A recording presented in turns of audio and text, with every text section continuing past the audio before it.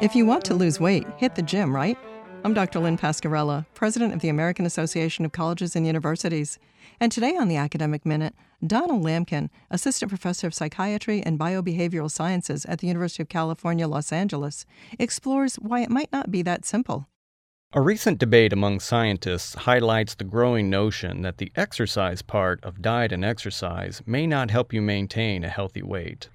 At the center of this debate is a theory called the constrained total energy expenditure hypothesis, which asserts that exercise won't help you burn more calories overall and thus won't help you lose weight. Obesity researchers take issue with this because the hypothesis is not based on randomized controlled trials, or RCTs, the gold standard of scientific evidence. And many RCTs do in fact show that supervised exercise regimens cause weight loss. But do all RCTs show this effect? Commentators on the debate pointed to a review of more than 100 RCTs on exercise and weight loss.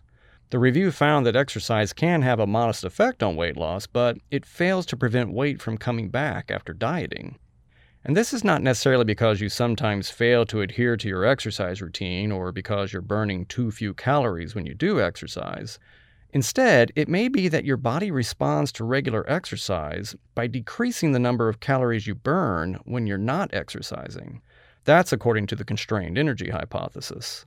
Researchers recently tested this possibility by measuring non-exercise calorie burn in adults both before and after a 6-month-long exercise program.